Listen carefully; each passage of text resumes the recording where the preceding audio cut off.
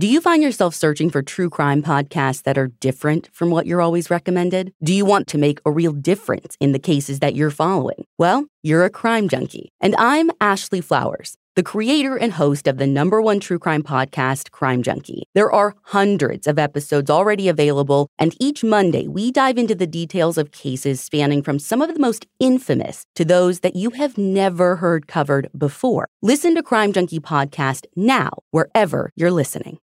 Love is more than a day on the calendar or a sign-off on a letter. Love starts with you.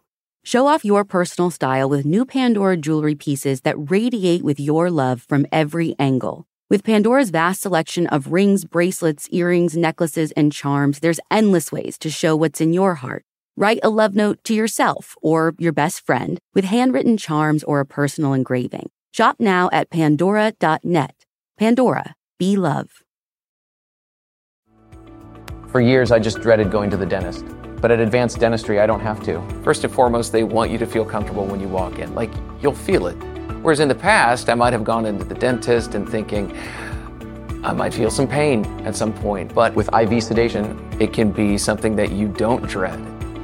If you've been avoiding the dentist because of fear, worry, or just not wanting to be judged, you're not alone. Visit nofeardentist.com to learn how IV sedation can change your life.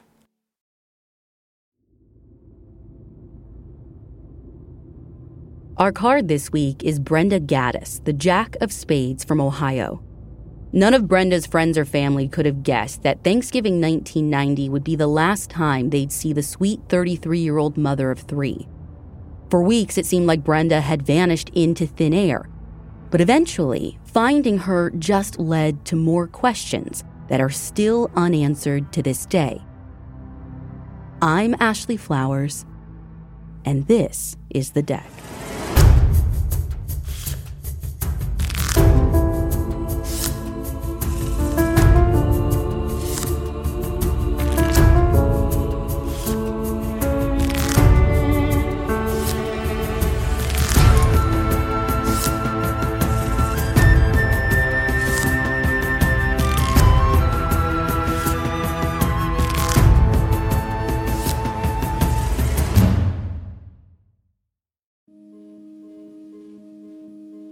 Dayton, Ohio was fighting hard to keep the harsh Midwest winter away in December of 1990.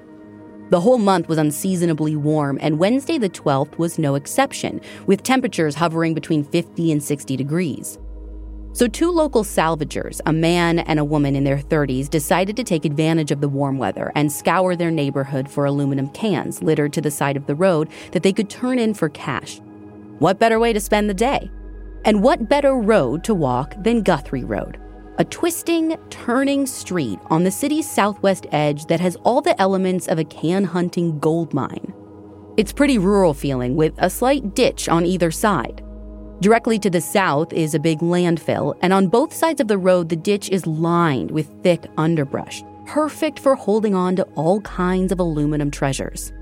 As the salvagers were scouring the dense brush, though, something caught their eye. Some kind of large object lying beneath all the branches. When the object came into focus, they were horrified to realize that what they were staring at was the nude body of a deceased woman. Now, since the salvagers lived close by, they booked it home and immediately phoned police, who were quick to show up. They followed the pair to the location and immediately got to work roping off the area. Here's now retired Detective Doyle Burke, who responded to the scene that day. Well, you have to be careful in a scene like this because there is nowhere to step. In this thick underbrush, you have to kind of just painstakingly do it a piece at a time as you approach the body. You can't just rush in and grab the body. Even from a distance, it was clear that the woman hadn't died at that location. It looked like she'd been placed there, and a while ago, based on the level of decomposition. But those weren't the only things investigators made note of right out of the gate. We noticed that she had a gold-colored necklace on and a diamond ring. That's a clue. And again, you don't, discount anything, but you have to go towards your most promising direction. If this is a robbery, I'm taking the ring and the necklace. I'm going to all the trouble to transport this body somewhere. I've got time to take those items.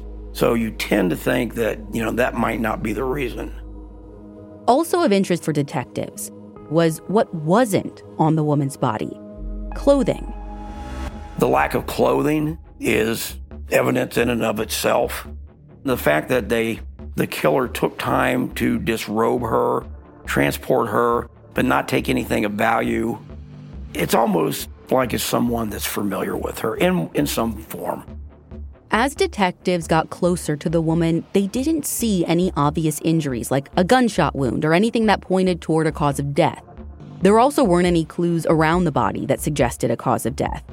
In fact, there wasn't much for authorities to collect from the scene at all, aside from documenting some suspicious tire tracks that they found on the road. There were tire treads, basically, on the asphalt. By that I mean they're black. You can make out the tread of the tires, and they're adjacent to where the body was thrown into the ditch. That could be the suspect vehicle. Obviously, we had our evidence crews that do all the hard work, document them, diagram them. The problem we have with things like that, they're pretty general tires. There's 9,000 cars this fits. So unless you get the vehicle and you can show that, this one's worn, this on the left side, it's worn, and there's individual wear characteristics, it's to be documented and retained, but it's not, a go get them tomorrow lead. After processing the scene, police moved to canvassing the area. But like I mentioned earlier, it's kind of a more rural part of town, not totally remote, but definitely not a big business hub or super residential area. This was back before even businesses had cameras. Businesses are not on the roadway. They set way back. They've got long driveways. There are no close residences. There's not a whole lot of people to talk to. It's traveled just well enough to where a car at night parked by the side of the road there while they dispose of her body, nobody's going to pay attention to it. The investigation was going nowhere fast, but it wouldn't be long before authorities' biggest question was answered. Even though the woman was pretty decomposed, the coroner was able to rehydrate her fingers enough to lift her prints, which quickly came back as a match for 33-year-old Brenda Gaddis, who, as it turns out, died from blunt force trauma to the head. You basically have, right on the left side of the head, just around the earlobe and a little above, blunt force trauma injury. Could be from a pipe, could be from a bat, could be from a stick. Other than the trauma to her head, Brenda didn't appear to have many other injuries. There were some slight abrasions on her legs, but it was undetermined if those were pre- or post-mortem. There was also no defensive injuries, according to Detective Burke, although there is some source material that does note she looked to have put up a fight. And surprisingly, there was no evidence of sexual assault. Once the autopsy was completed, authorities notified next of kin, Brenda's father and mother, James and Ida Gaddis. Of course, they were heartbroken, but they'd suspected for a while that something was wrong. No one had seen or heard from Brenda since Thanksgiving, a whole 3 weeks prior, which was totally unlike her. They told police that Brenda was a person with substance use disorder and had been experiencing homelessness for some time. But she wasn't like out living on the streets. She was more couch surfing, jumping between friends and relatives' homes. The family was very open about, what she does, and the narcotics did not know anything about where she would get them or anything like that. They kind of separated themselves from that part, knew that she would turn to sex for money at some points in time or drugs, but not a steady sex worker. But still, Brenda's life didn't have the same unpredictability that sometimes accompanies a high-risk lifestyle. She was reliable and visited her 3 young children who lived with Ida on the regular. But they told police that after a day of Thanksgiving festivities with the family, she just vanished. Brenda's fiance Donald confirmed James and Ida's timeline. He hadn't seen Brenda since Thanksgiving either. In fact, the 2 of them had plans to get together the day after Thanksgiving, but Brenda was a no-show, which Donald said right away had deeply concerned him. He'd gone around and checked her usual haunts, friends' houses, Hoover Lanes, which was a bowling alley in Dayton that Brenda had worked at on and off, but he couldn't find her anywhere. Donald told investigators that once his searches turned up nothing, he went right to the police station to report Brenda missing. But as police pointed out to Donald at the time, Brenda was a full-fledged adult. She had every right to just up and leave if she wanted to. And that, combined with her high-risk lifestyle, meant law enforcement didn't file an official missing persons report. Donald said they did, however, write up a complaint memo. Now, if you listen to our episode on Corey Mitchell, you may remember this, but a complaint memo is basically just a formal way to document an incident that doesn't necessarily rise to the level of a crime. That alerts street crews and detectives that this person is missing. She's not an endangered missing per se. She doesn't have some disability, Alzheimer's or something like that, where you'll see now we'd have Amber Alerts and things like this, but a report's made, but it's not something that's actively being worked on, I wouldn't say. It's general knowledge, general information. No one's assigned to it. No one is actively looking for it or anything. Well, no one official, but her family and friends were certainly keeping an eye out. But now their search had come to a gut-wrenching end, and all they could do now was fully cooperate with the investigation. Everybody we talked to, we would ask them, do you mind if we look around? Maybe she left something here. And everybody was cooperative. There was nothing there that you would say, oh, this is going to be helpful. And she really didn't keep a whole lot of things anywhere. After leaving those searches empty-handed, investigators explored another path. Maybe Brenda's murder was related to her sex work. They tried to track down some of her clients, but there was no luck on that front. She didn't run a regular route or anything like that. It was a matter of convenience.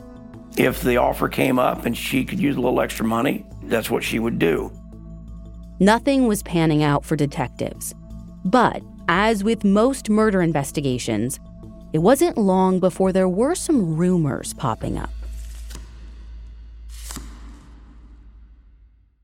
When it comes to travel, we all have that happy place that we're always dreaming about. Whether it's the snow-capped mountains, white sand beaches, a best friend's wedding, or even a hometown visit, we all have one. I mean, you're probably thinking of yours right now.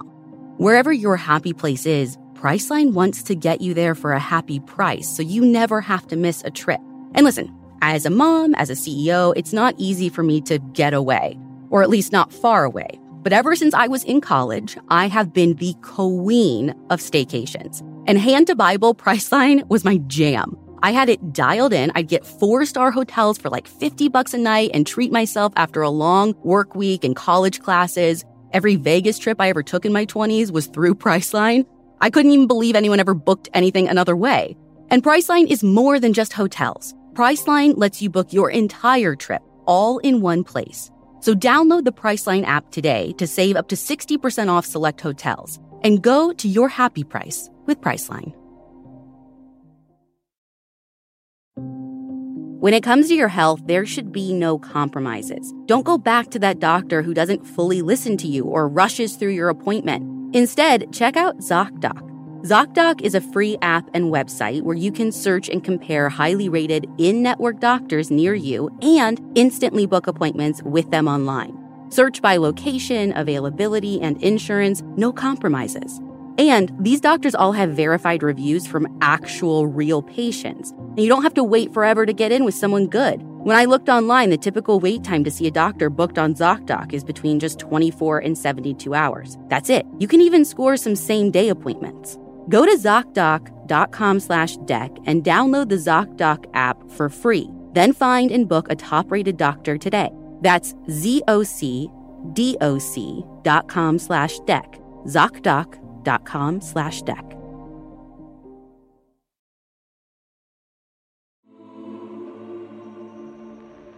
A friend that Brenda had stayed with on and off told police that she'd heard gossip about Brenda for a while, particularly allegations that she'd been stealing. We heard that she may have been taking some money from people or she owed people money, but it's not like I know she owed John $400 that she was supposed to pay it. It's just, there's nothing to follow up on there. It's a possible motive, and we won't discount it. But if you owe money, why don't you take the chain and the diamond ring too? It seemed unlikely, but there also wasn't much that seemed likely at this point either. And before they knew it, investigators had run out of threads to follow. There was no, bright shining star suspect that you go, let's go get them first. We don't have any suspects, and we don't really even have a promising direction, to be honest with you. I mean, we know how she died, but why did she die? We don't even have that motive at that point in time. Not that you need that, but it's helpful in trying to figure out who did it. But when one door closes, another opens. Soon enough, investigators began connecting the dots and found that Brenda's case fit the same MO as a few other murders in and around Dayton. It started off with just a few cases on the list. But over the following years, the count rose to nearly a dozen cases that spanned from 1985 to 1992, all with striking similarities. All the victims were known or suspected sex workers. They were small in stature and between the ages of 26 to 36. All but one were Black women. 6 of them were killed elsewhere and their bodies dumped. 8 of the victims were nude or partially disrobed when their bodies were discovered, and most had been sexually assaulted. Now, police didn't think literally every single one of those murders was committed by the same person, but they thought maybe smaller groups within that list were victims of the same killer. So they began identifying which cases were the most similar to one another, and they ended up loosely connecting Brenda with 3 other cases. I want to walk you through the basics of each of those murders so you can see how they're similar. But Detective Burke asked us to not use the victims' names because other agencies are involved and he wants to respect their investigations. So here's a timeline. Out of the 4 victims, Brenda was the first to be murdered. Remember, she was found on December 12, 1990. Next was a woman found on December 14, 1991. A year almost to the day after Brenda was found. This woman was nude, beaten to death, and dumped about 4 miles from where Brenda was located. That same day, the next victim was found. She was dumped just west of Dayton in a vacant trailer park. This woman was fully clothed, and her cause of death was blunt force trauma. The last victim was found about 6 months later in June of 1992. Her body dumped just north of Dayton proper. She'd been struck in the head and had a plastic bag tied around her head as well. They're all dumped in similar manner, killed in similar manner. They're not all close in proximity, but they're close enough. Obviously, you're transporting somebody by vehicle. So the fact that it's not within, a mile of each other or anything is really not a big concern for me. So pretty similar circumstances across the board, all within a year and a half of each other. But it was all speculation. None of these cases had been solved or even had viable suspects. So it's not like there was a promising person of interest to look into as a serial killer. Still, Brenda's case possibly being connected to these other 3 victims remained law enforcement's best and maybe only lead for quite some time. But some time is the key term there, because for some time, that's all they had. Just this theory. That is until 2006. That's when Dayton PD's cold case unit dusted off Brenda's file and decided to send a few items from evidence off for DNA testing. And lo and behold, they got a profile. Her right fingernail scrapings had unknown male DNA underneath them. The cold case unit was ecstatic. They finally had some useful, tangible evidence, so they got busy. They ensured their DNA profile was entered into the local and state databases, but it wasn't a good enough sample to be entered into NDIS, the national level of CODIS. Now, the state databases were better than nothing, but when they uploaded it, there were no immediate hits. So next up on their list was testing the DNA against key people from the investigation. Everyone willingly provided their DNA, and no one was a match, pretty much eliminating them from any current or future suspect list. Now, I bet you're wondering if they cross-checked the newfound DNA in Brenda's case with any of those cases from 1985 to 1992. Because remember, most of those victims had been sexually assaulted, so right there should be some usable DNA. We asked Detective Burke, and he said yes. In some of those cases, they were able to collect vaginal swabs, fingernail scrapings, etc. And they have a good DNA sample. But Burke also said that with the victims being known or suspected sex workers, that actually kind of muddied the waters, especially for vaginal swabs. Sure, the DNA could be from the killer, but it very well could have been from one of their clients. And with DNA testing still being a relatively new process that took a lot of time, investigators just weren't ready to go down that rabbit hole yet. Instead, another rabbit hole popped up in the form of a tip. Maybe the most promising one they'd received yet. The tipster who came forward, we'll call him Noah. He recalled to police a vivid memory he had from his childhood in 1990, one involving his stepfather, who we've been asked to call Ryan. His stepfather, Ryan, would sometimes pick up sex workers, take them to the basement of their residence. He would see this intermittently, and he remembered on Thanksgiving that he had heard a woman screaming. Noah claimed that the following day, he witnessed something even more disturbing. When his stepfather was taking them to school in their car, he noticed a hand sticking out from underneath a quilt that was rolled up in the back of the car, like an old hatchback type car. Thanksgiving 1990. Right away, investigators made the connection that maybe this was Brenda. But there was one thing off about Noah's story. Maybe you caught it too. Noah claimed Ryan was taking him and his siblings to school the day after Thanksgiving, when there is no school. But it was easy to give Noah the benefit of the doubt. Again, he's recalling this traumatic event 16 years later, and he would have been only 9 or 10 when he witnessed it. So maybe he was just misremembering that part. Before jumping to any conclusions, though, police wanted to talk to Noah's siblings, 2 sisters, basically to see if their memory of the day lined up. Siblings could not confirm, would not confirm anything like that occurred. Odd, for sure, but they weren't fully questioning Noah's credibility just because of that. Memory is a funny thing, and maybe the sisters had just forgotten or weren't wanting to pipe up. But the more investigators looked into Noah, the less confident they grew. The detectives researched it and found out through the court that our informant, Noah, had mental health issues. Mental health issues is such a broad term. So our reporter JC asked Detective Burke what issues in particular Noah struggled with. Because there's a big difference between an informant struggling with generalized anxiety disorder and an informant who suffers from a personality disorder associated with pathological lying. But Detective Burke said they didn't know. They actually couldn't know. And unfortunately, that stuff is guarded from us. We can't just call up and go, what does he have? Dementia, mental loss, schizophrenia? You can't just get that. After that, the Noah lead fizzled.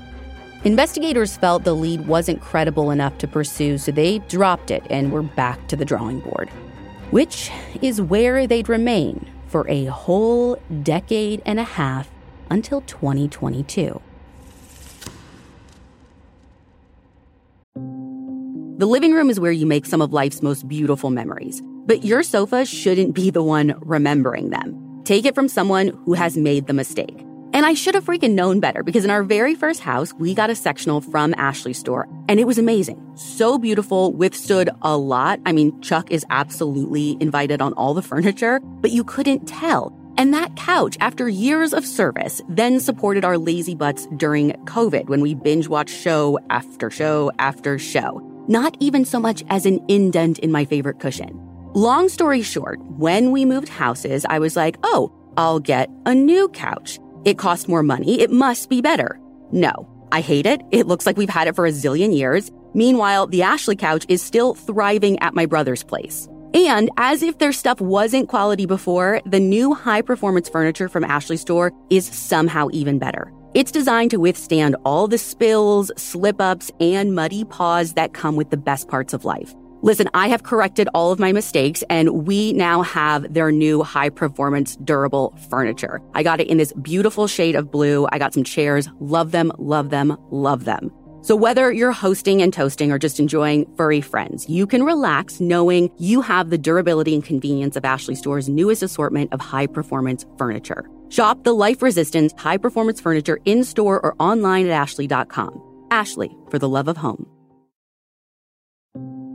It's almost summer, and the best and most sustainable way to shop for a new season is on TheRealReal.com. The Real Real is the largest and most trusted source for authenticated luxury resale. It's the only place you'll find brands like Hermes, Cartier, Prada, Dior, Staud, Zimmermann, Jacquemus, and more for up to 90% off retail.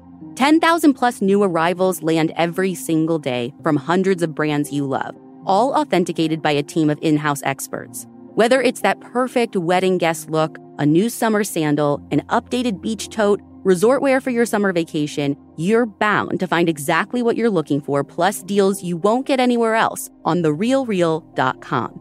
Visit TheRealReal.com and use code DECK at checkout for 20% off. Terms apply.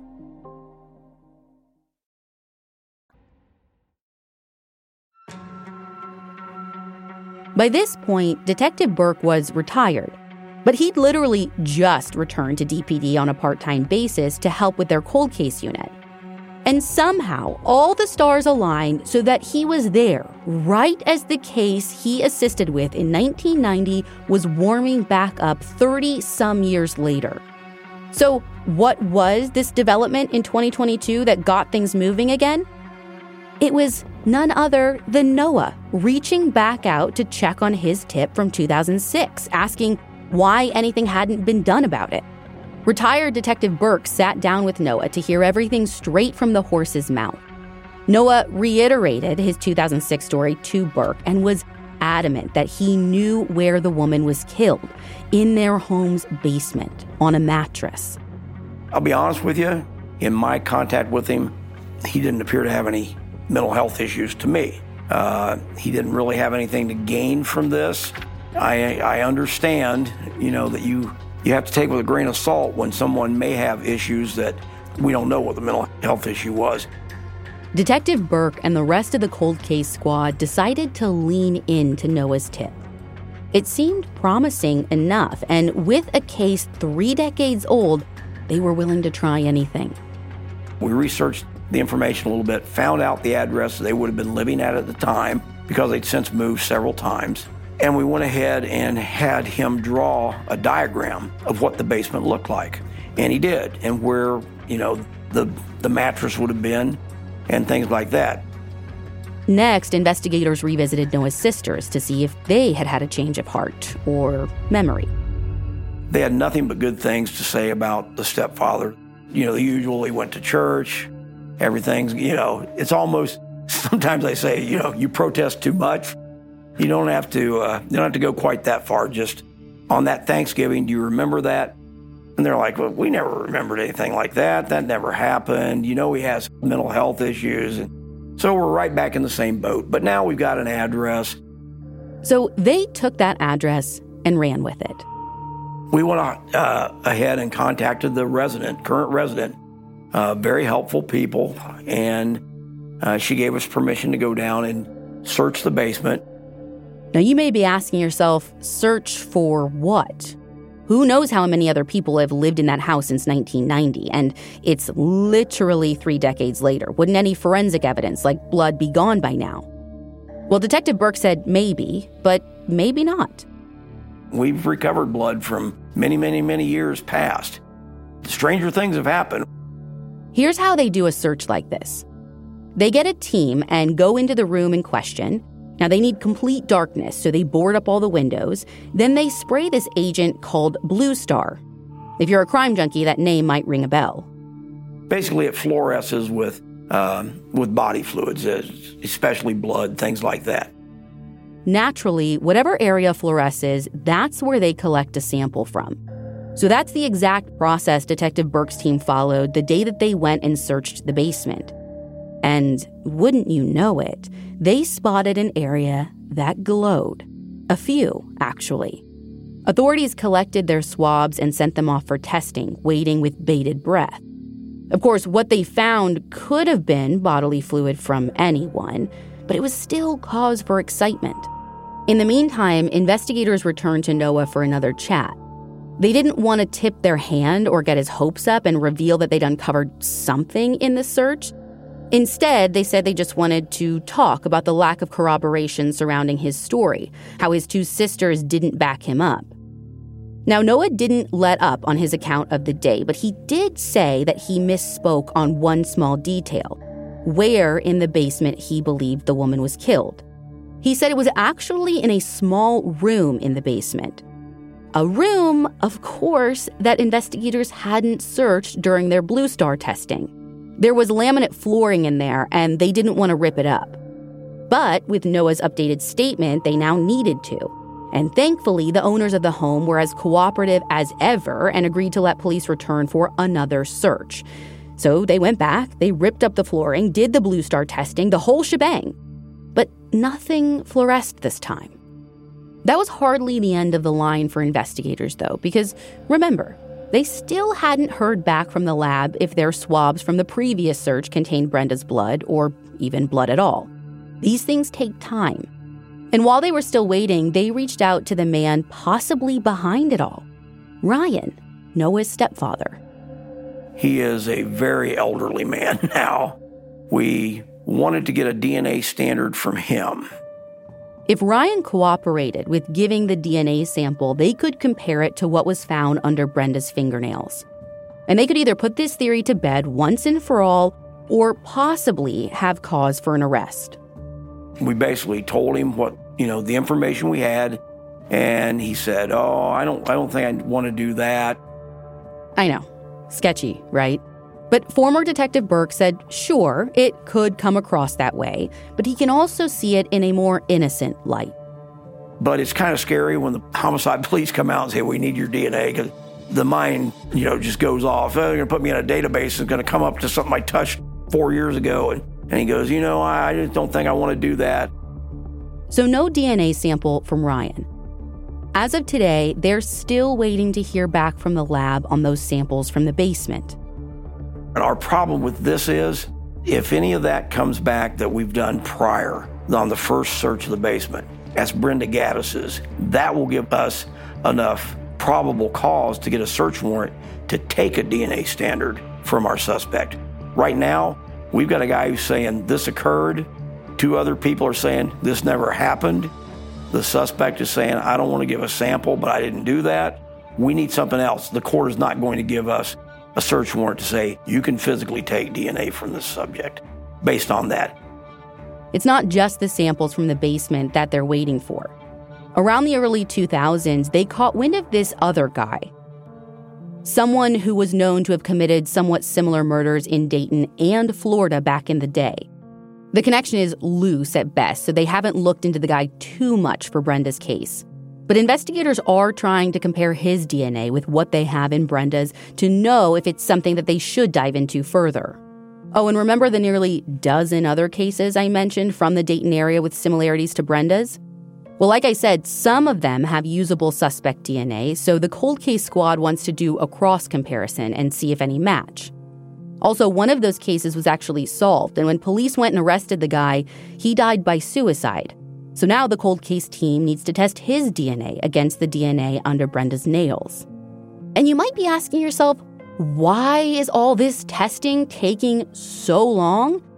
And the answer is simple, but, nonetheless frustrating. We work with a state crime lab now because our local lab quit processing DNA. So we have to set up an appointment to have the case reviewed. They're working with the whole state, and certainly the ongoing cases are much more important than a 20, 30, or 40-year-old case. So we kind of take our place in line, and then it's longer to get the results back. Now, we let the cold case unit know about the nonprofit I founded, Season of Justice, that gives grants to law enforcement for DNA testing, just in case they're interested in sending any of those samples to a private lab. Whether they take advantage of that or not, they've got their sights set on a different possible light at the end of the tunnel: forensic genetic genealogy. They're currently working with a DNA expert from the FBI to get that testing done, and hopefully they'll be able to build out a family tree with real results. There are so many balls in the air for Brenda's case right now, and whether or not any of them amount to anything, Burke thinks that justice is close. I'm sitting here just happy as I can be that we have an unknown male DNA underneath her fingernails. That gets us in the doorway. But it's a very big room we're entering. Big as that room may be, DPD hopes that answers are right around the corner. And maybe they're answers you have. It's been nearly 33 years, and that's long enough. It's time to come forward. So please, if you know anything about the murder of Brenda Gaddis in 1990, call the Cold Case Unit at the Dayton Police Department, 937-333-7109.